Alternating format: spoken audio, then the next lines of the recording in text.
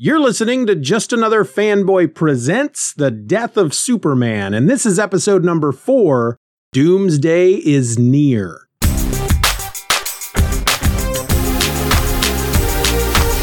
Hello and welcome to Just Another Fanboy Presents The Death of Superman. I'm your host, my name is Steven, and we didn't have an introduction this week, folks, but you know, if you want to submit an introduction that we can use as a cold opening for a future episode, all you got to do is record yourself answering this question. Where were you when Superman died? Then you just send that file over to me at justanotherfanboy@gmail.com. But make sure you include in the email how you want to be identified on the episode, where the listeners can find you online, and any podcast or project that you'd like me to plug. I, of course, reserve the right to refuse any submission, as I'm not about to plug a podcast or a website that's full of hate speech or really anything else that I may deem offensive. And guess what, folks? It's my podcast, so I'm the one who gets to make that call. Anyway, for more information, all you got to do is look for the Where Were You When Superman Died bonus episode right here on this feed. All right. Today we have entered week 4 of the Death of Superman, the big epic crossover event. And that means we're looking at Action Comics number 684. This issue hit the stands this week, 30 years ago on November 3rd, 1992. It had a cover price of $1.25, and the title of the issue is Doomsday is Near. It was written by Roger Stern, penciled by Jackson Geiss, inks by Dennis Rodier. The colorist was Glenn Whitmore, and the letterer was Bill Oakley. Now, just like last week and the week before, I tried to make this easier on myself by going to dcfandom.com to take the synopsis they have over there to, that describes what happened in this issue. And once again, just like last week, all I got was a sentence. Superman and Doomsday continue their brawl as Doomsday heads for Metropolis. And yeah, in essence, that's what happened. You probably could just really compress this issue down into one sentence, just like that, if you really, really wanted to. But there's a bit more going on. I think there were some big moments in this issue that we definitely need to talk about. But we open up in the aftermath of the previous issue, or the previous installment, which was The Adventures of Superman number 497. And that's when Maxima and Superman were fighting Doomsday, and a gas main, or the gas well at a gas station, exploded, leaving Superman and Maxima unconscious as Doomsday just strolls off to do whatever it is Doomsday's going to do. And then, as we get to that final page, the Guardian shows up and gets all judgy to Superman about, did it have to happen like this? Is this how it had to happen? And again, Guardian, you don't have superpowers, so why don't you just zip it? Well, we open up with Superman is now on his feet. Maxima, she's starting to stir, and Guardian's helping her up. We have a news report that kind of fills you in on a little bit of what happened in the previous installment. And Superman is telling Guardian that this is, of course, something that they have never faced before. This is a power, the likes of which they've never seen, but that he has to go stop Doomsday. Maxima, of course, as I said, she's stirring. She's trying to get up, and she wants to go fight Doomsday as well, but she's still rather out of it. And so Superman tells Guardian to get her to a hospital. And then he takes off to go find Doomsday. And as he's flying along, he's looking down at the landscape below him, and he's seeing this path of destruction that Doomsday has left behind him.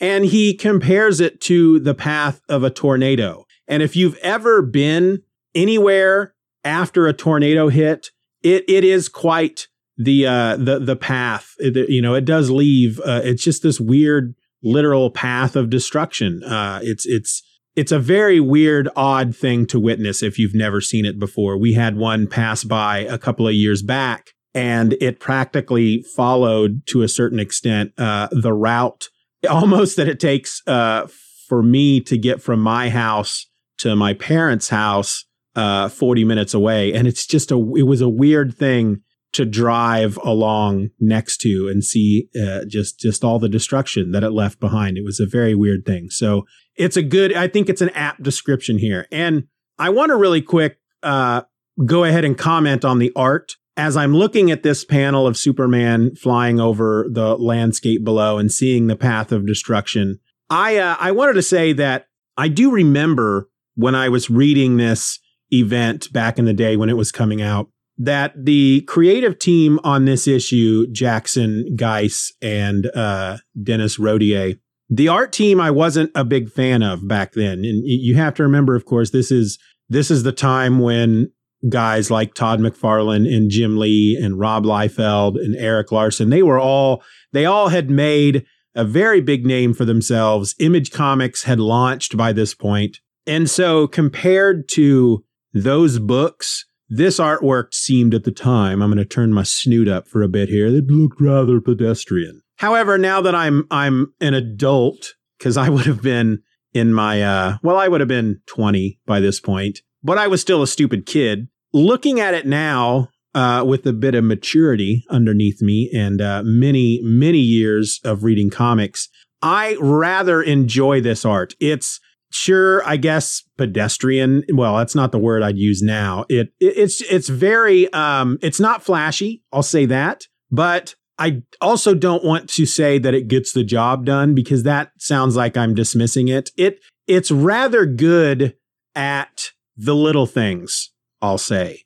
Superman, the main characters, the action that's going on in the foreground looks good. It looks like a comic book is supposed to look. It's all the stuff in the background that I had to just sit here at this, this last time here just recently.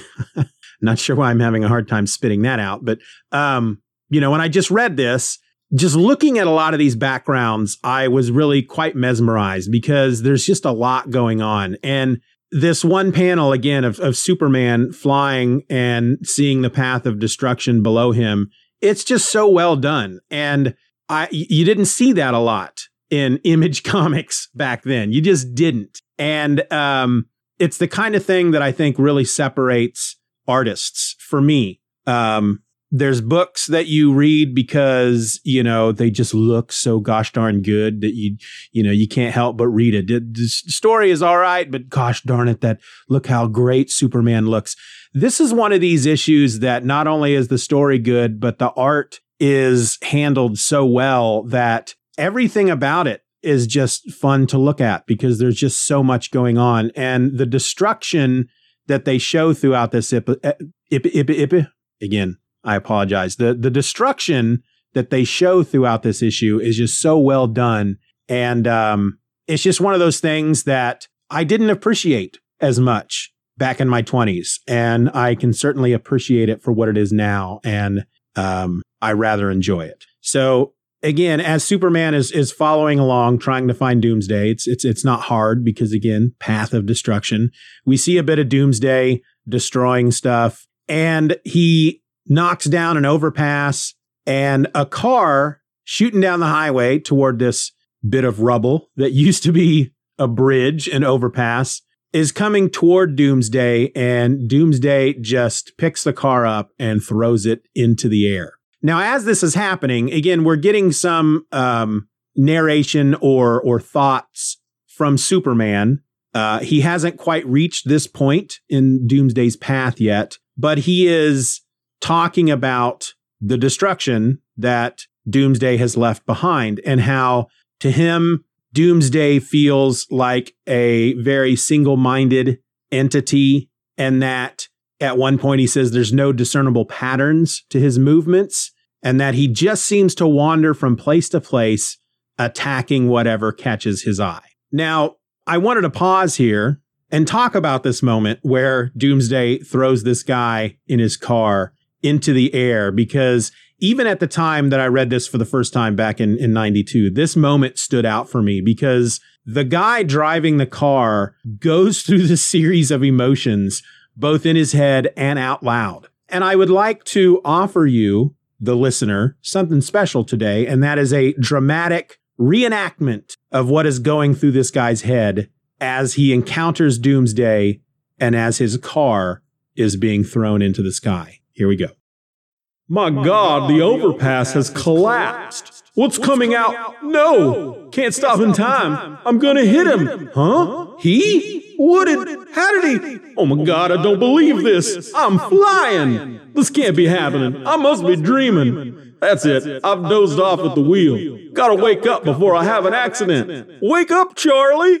Wow, must be nearly a mile up. Everything looks so pretty from up here. So real. What is the matter with me? Wake up already. Feels like we're slowing down. Oh my God, this car's tipping backwards. This is no dream. I'm gonna die. And it is at this point that Superman catches the car as it is hurtling back down. And I just love that moment. I mean, it really consists of ultimately 3 panels. And for some reason that point in the story, this guy just cracked me up for some reason. But Superman saves him, and he asks the guy while he's flying along holding the car if he can tell him, if this guy can tell him, Superman, anything about what he has seen from Doomsday. And the guy mentions that it must have been Doomsday that collapsed the overpass, and Superman looks down. And again, to point out the artwork, we get this just wonderful looking panel through it's from Superman's point of view, looking down at the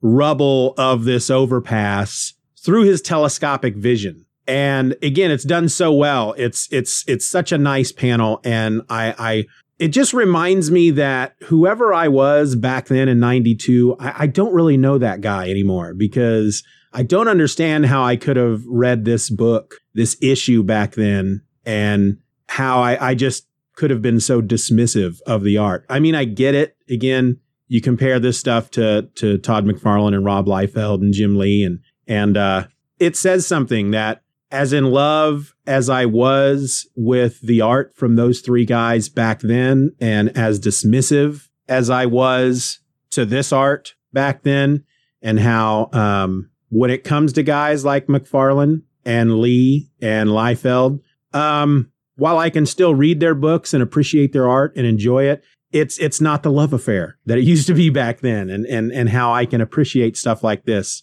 a whole lot more. But back to the issue.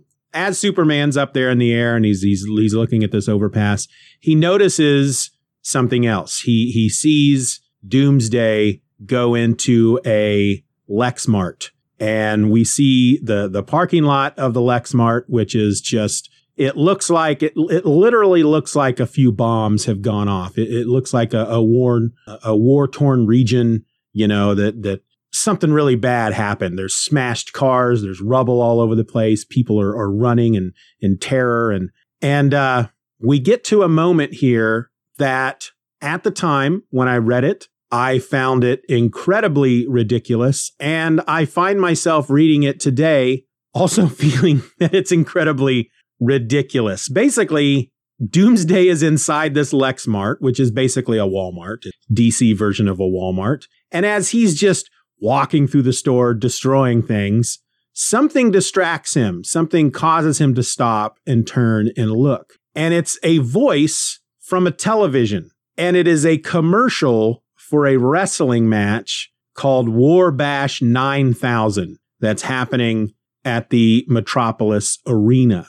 And it causes Doomsday to stop and stand in front of this big, giant TV. It's not the widescreen TVs that we see today. It's one of these big floor models, these big, giant, big screen TVs is what they would have called them back then. It's as tall as Doomsday is tall. It's a big TV. And Doomsday stops and he watches this commercial. He's enamored with it. And this is the moment in the story that they choose, or this is the method that they choose to get Doomsday to go to Metropolis. Now, the reason why I'm not a big fan of this is because based on the previous issue, a news report, it was either the previous issue or the issue before, the whatever installment that was, a news reporter was ultimately saying that the path of destruction that Doomsday was taking would send him to Metropolis. That's the direction he was going.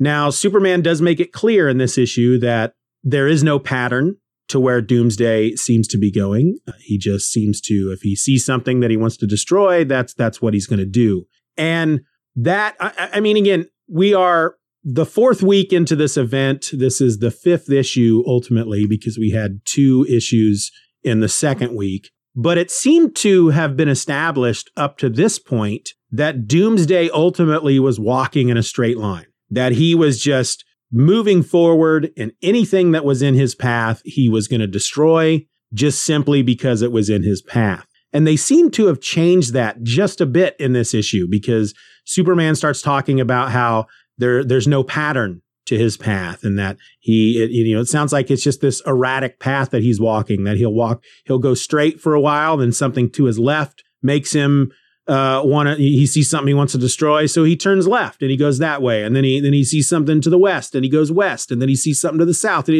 and that hadn't, that's a change to what Doomsday was doing. As far as I'm concerned, Doomsday was walking in a straight line through New York, I think through Ohio, and he was already heading toward Metropolis. And then they make it a point in this issue to tell us that his path is erratic. He's going all over the place, every which way, whatever seems to pique his interest. That's the direction he goes. And so it's at that point that it's almost like they said, well, now, but we have to give him a reason to go to Metropolis. We established that he was already heading there, but now we changed that to say that he could be going anywhere. So now we got to flip it back around and give him a reason to go to Metropolis.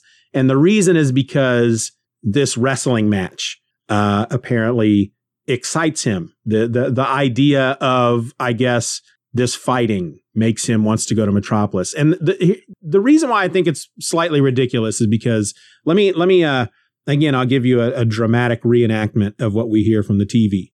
Hey, you. Yeah, I'm talking to you. Come closer. You don't want to miss a single moment of the greatest spectacles in the history of professional wrestling. I'm talking tag teams. I'm talking steel cages. I'm talking knockdown, drag-out grudge matches. I'm talking about War Bash 9000 this weekend at the Metropolis Arena. I'm Major Mayhem Troopers, and I'm out for blood. I'm taking on the mighty Gorilla, Ugly Ben Studley, and the Masked Bone Crusher. And I will prevail. This time, it's war. Pro wrestling as you've never seen it before this weekend at Metropolis Arena. Metropolis Arena, Metropolis Arena. Now, where are you gonna go? And it's at that point that Doomsday speaks. It's a monster language. It's very Frankenstein-like, but he goes, Metropolis. And I don't know. It's, again, when he notices, he's walking through the store and he's going, Grawr, and then he hears the voice, hey, you. And he goes, and turns his head, and he's watching the commercial, and he goes, and that's, Metropolis. And then he, I guess, is planning on going to Metropolis. But it's at that point that Superman arrives in the store, and they fight some more. They're beating each other up pretty good, and they fly out of the store. They're in the parking lot. Lois and Jimmy arrive on the scene. They're in one of the Daily Planet's helicopters. Jimmy is, of course, taking pictures, and Lois is dictating into a recording device. There's also a news, like a TV news copter there for WLEX, because Lex Luthor owns everything in the DC universe. And we cut from there to Lex's penthouse apartment, where he is hanging out with Supergirl. And again, remember, Supergirl and Lex Luthor at this point are an item. Lex Luthor, this is actually Lex Luthor the second. If you remember from episode 0, Lex Luthor died from cancer, radiation poisoning coming from the kryptonite ring that he would wear to keep Superman at bay. But rather, though his body died, his mind was transferred into a clone version of himself, a younger, more athletic looking Lex Luthor with long flowing red hair, a red beard with no mustache. Apparently they could see into the future and decided to make Lex look like a young, more attractive version of me. And he's Australian, because the story is that he is Lex's long lost son who was raised in Australia. And so in this episode, he says a lot of stuff that would lead you to believe that he's Australian.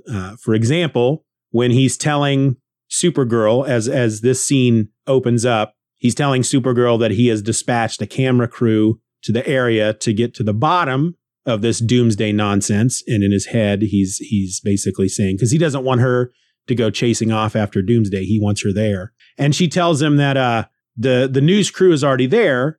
She's actually watching footage right now of Superman and Doomsday destroying one of Lex's shopping centers, his shopping marts. And Lex says, "What? Bloody hell." And then a little bit later, he refers to Doomsday as some ugly drongo.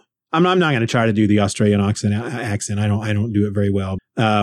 Basically, we get a bit here where they're making it clear to us that Lex does not want Supergirl to go. For those of us who are reading the story, for example, and wondering, all right, so the Justice League was there and Doomsday took all of them out. Blue Beetle's in a coma, Booster Gold, Guy Gardner, they're almost just as bad. You know, why isn't anybody else helping? What about Supergirl? She's a big part of these books.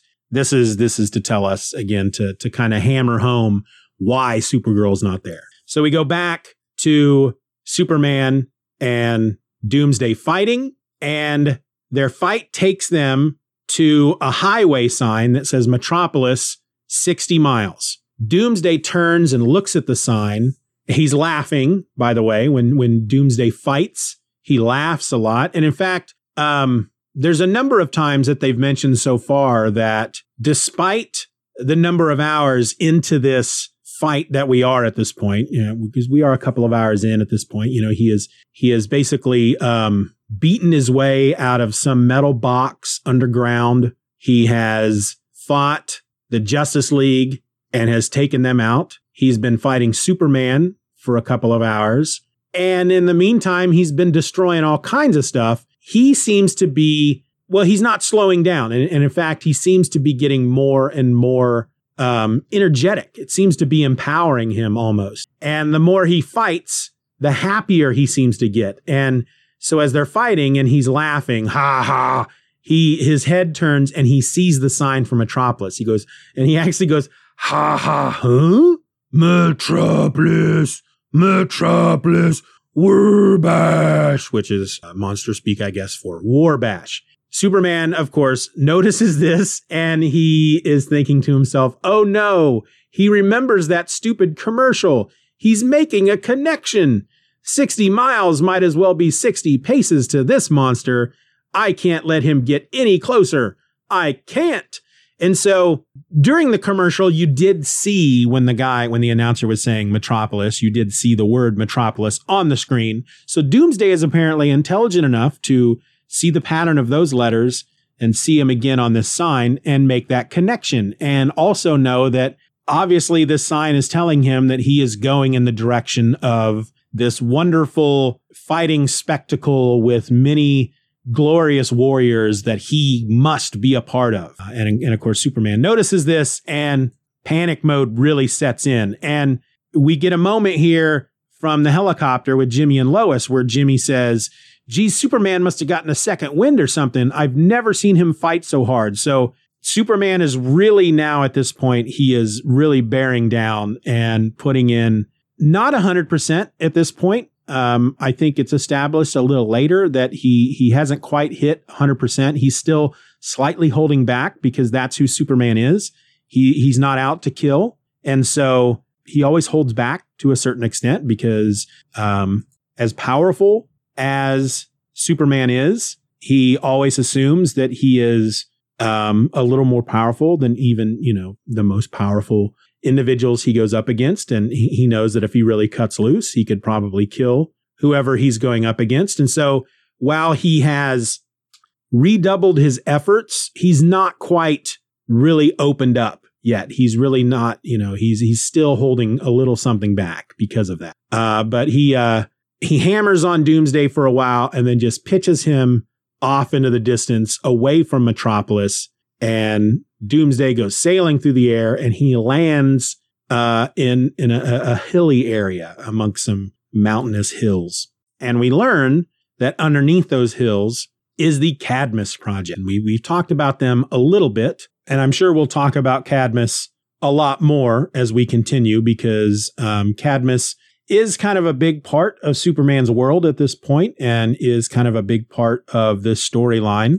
But in essence, according to DCFandom.com, Project Cadmus is a genetic engineering project, and they are largely involved in cloning. And cloning becomes kind of a big part in this storyline as well. But again, I'm sure we'll talk about Cadmus more as we continue on with this story. But Cadmus is, of course, where Guardian came from. He's kind of the head of security for Cadmus, and there's a guy there called Westfield, old dude, who is very upset that Guardian's no longer there. They're deep underground, and the fighting that's going on above them, basically it's as if they assume that there's an earthquake going on. There's a couple of other guys there, and Westfield says, and one of them says that it's got to be an earthquake. Westfield says that that's impossible. This is one of the most geophysically stable regions on the continent. And he wonders, as he's upset that Guardian's not there, if the stories that he's been seeing on TV about this whole monster thing, which would be Doomsday, if that has anything to do with what's going on above them. We get back to Superman and Doomsday fighting. Doomsday is about to pull himself up. He's landed basically in these hills above Cadmus, and he's in a big crater surrounded by rocks that have fallen in on him, and he's starting to pull himself free as Superman shows up and just keeps laying it on. He does not want to give Doomsday a moment to catch his breath or to even think, and he's just wailing on him. I mean, they're just going at it at this point, and they end up in the middle of something on the surface that is part of Cadmus. It's called Habitat, and it's according to the editor's note here, it's a tree city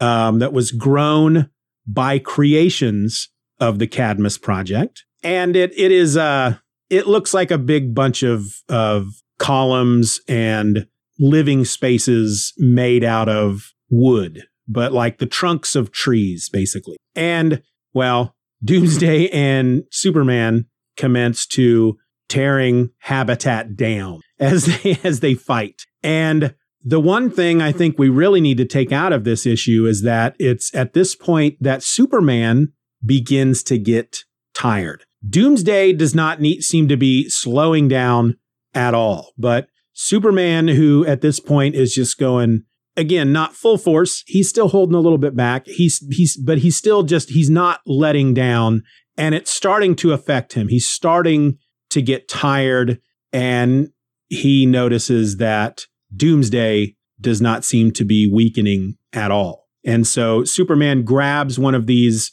these support beams, these support columns from Habitat, which he says, even though they're organic, they're hard as tempered steel. And he slams it into Doomsday, and the entire Habitat then comes collapsing in on itself and on top of them. And it buries Doomsday. Superman's on top, and he's just kind of laying there trying to catch his breath. He's a bit dazed.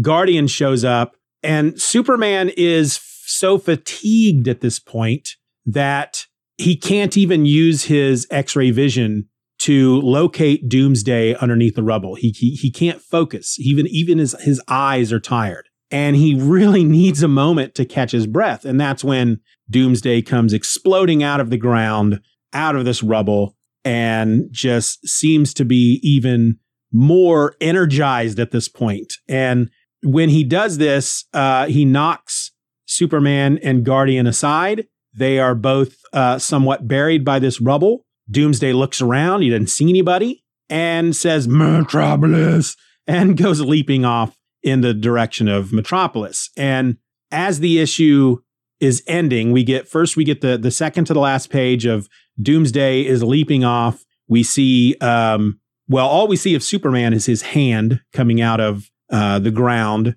and a bit of torn cape. And we see Guardian next to him, who's also somewhat buried under the rubble. And Westfield is trying to get Guardian on the radio. Actually, no, I'm sorry.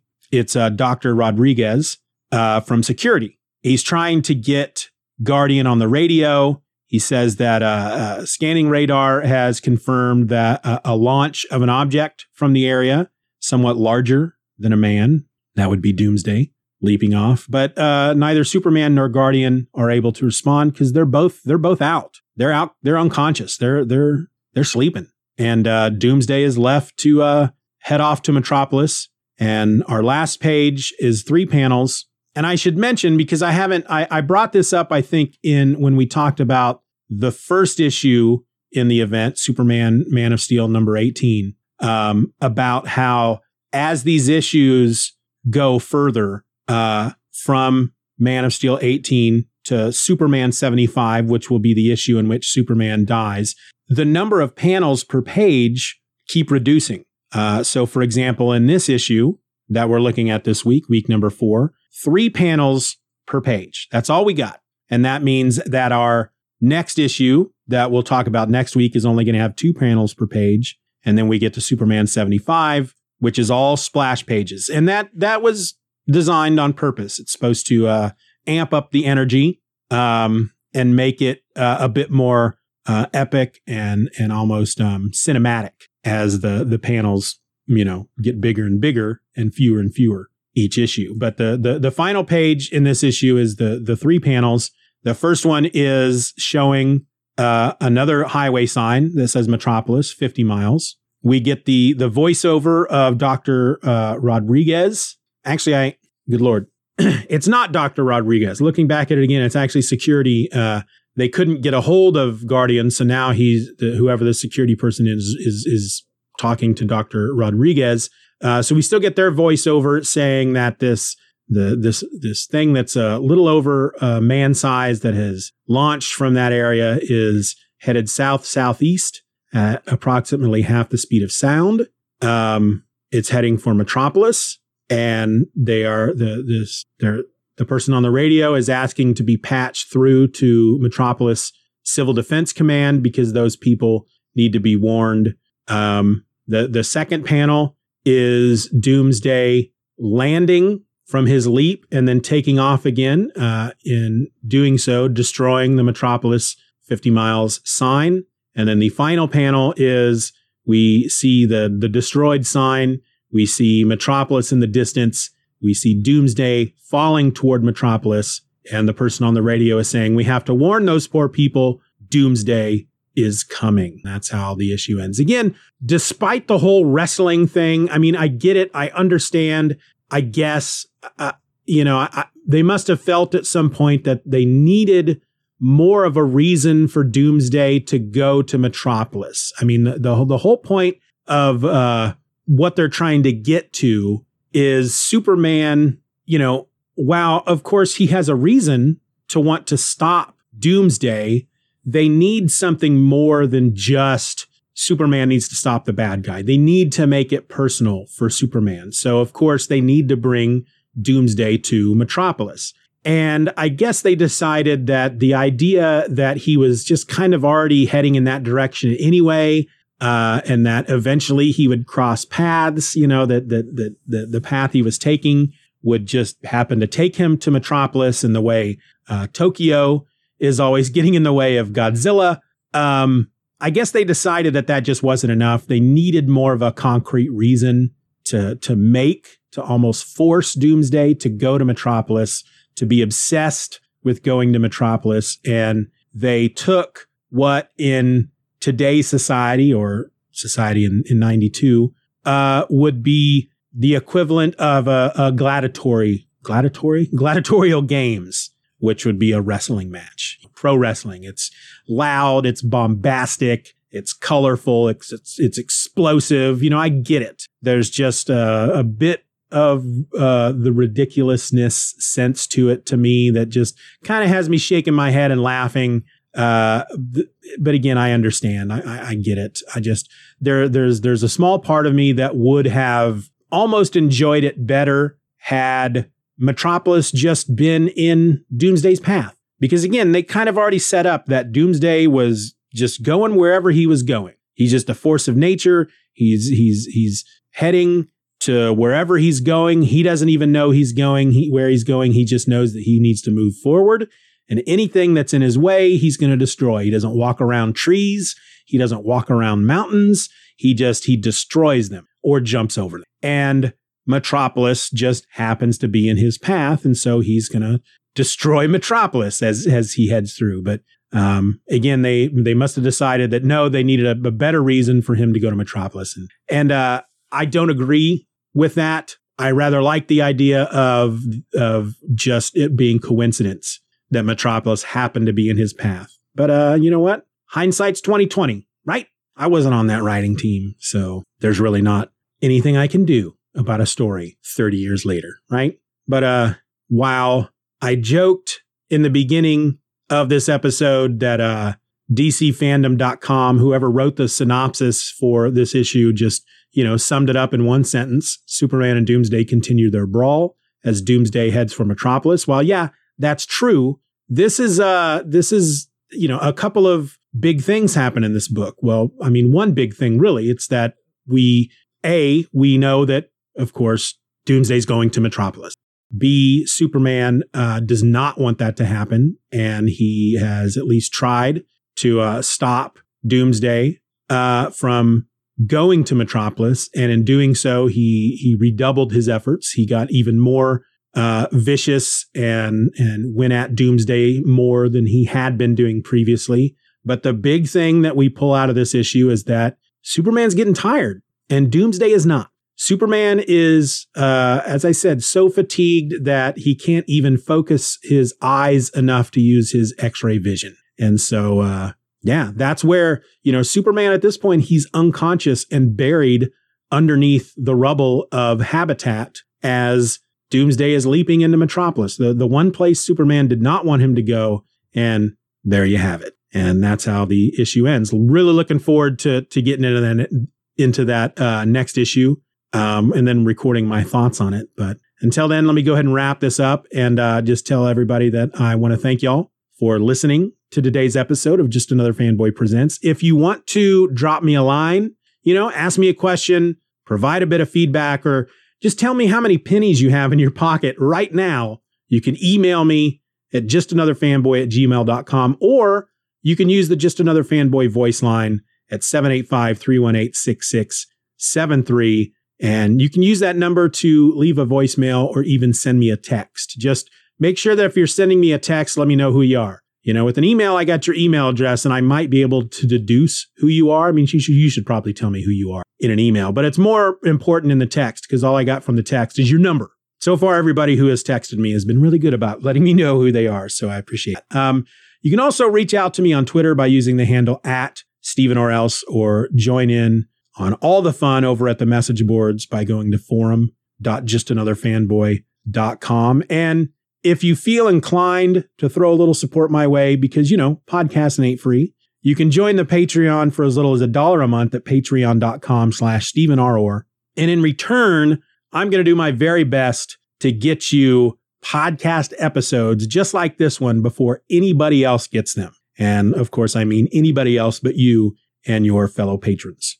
I also invite you to subscribe to the Steven Says Stuff newsletter. That's a free Substack where I'm going to send you every podcast episode I create each and every week right to your inbox the morning that episode is released. Beyond all that, I would certainly love it if you rated and reviewed this show, if, of course, that option is available wherever you get your podcasts. All of the links, the email address, and the phone number will, of course, be listed in your show notes. So join me back here next week for week 5 of The Death of Superman, where I'm going to be talking about Superman, the Man of Steel, issue number 19, where I assume Superman's going to keep on trying to stop Doomsday. Bye.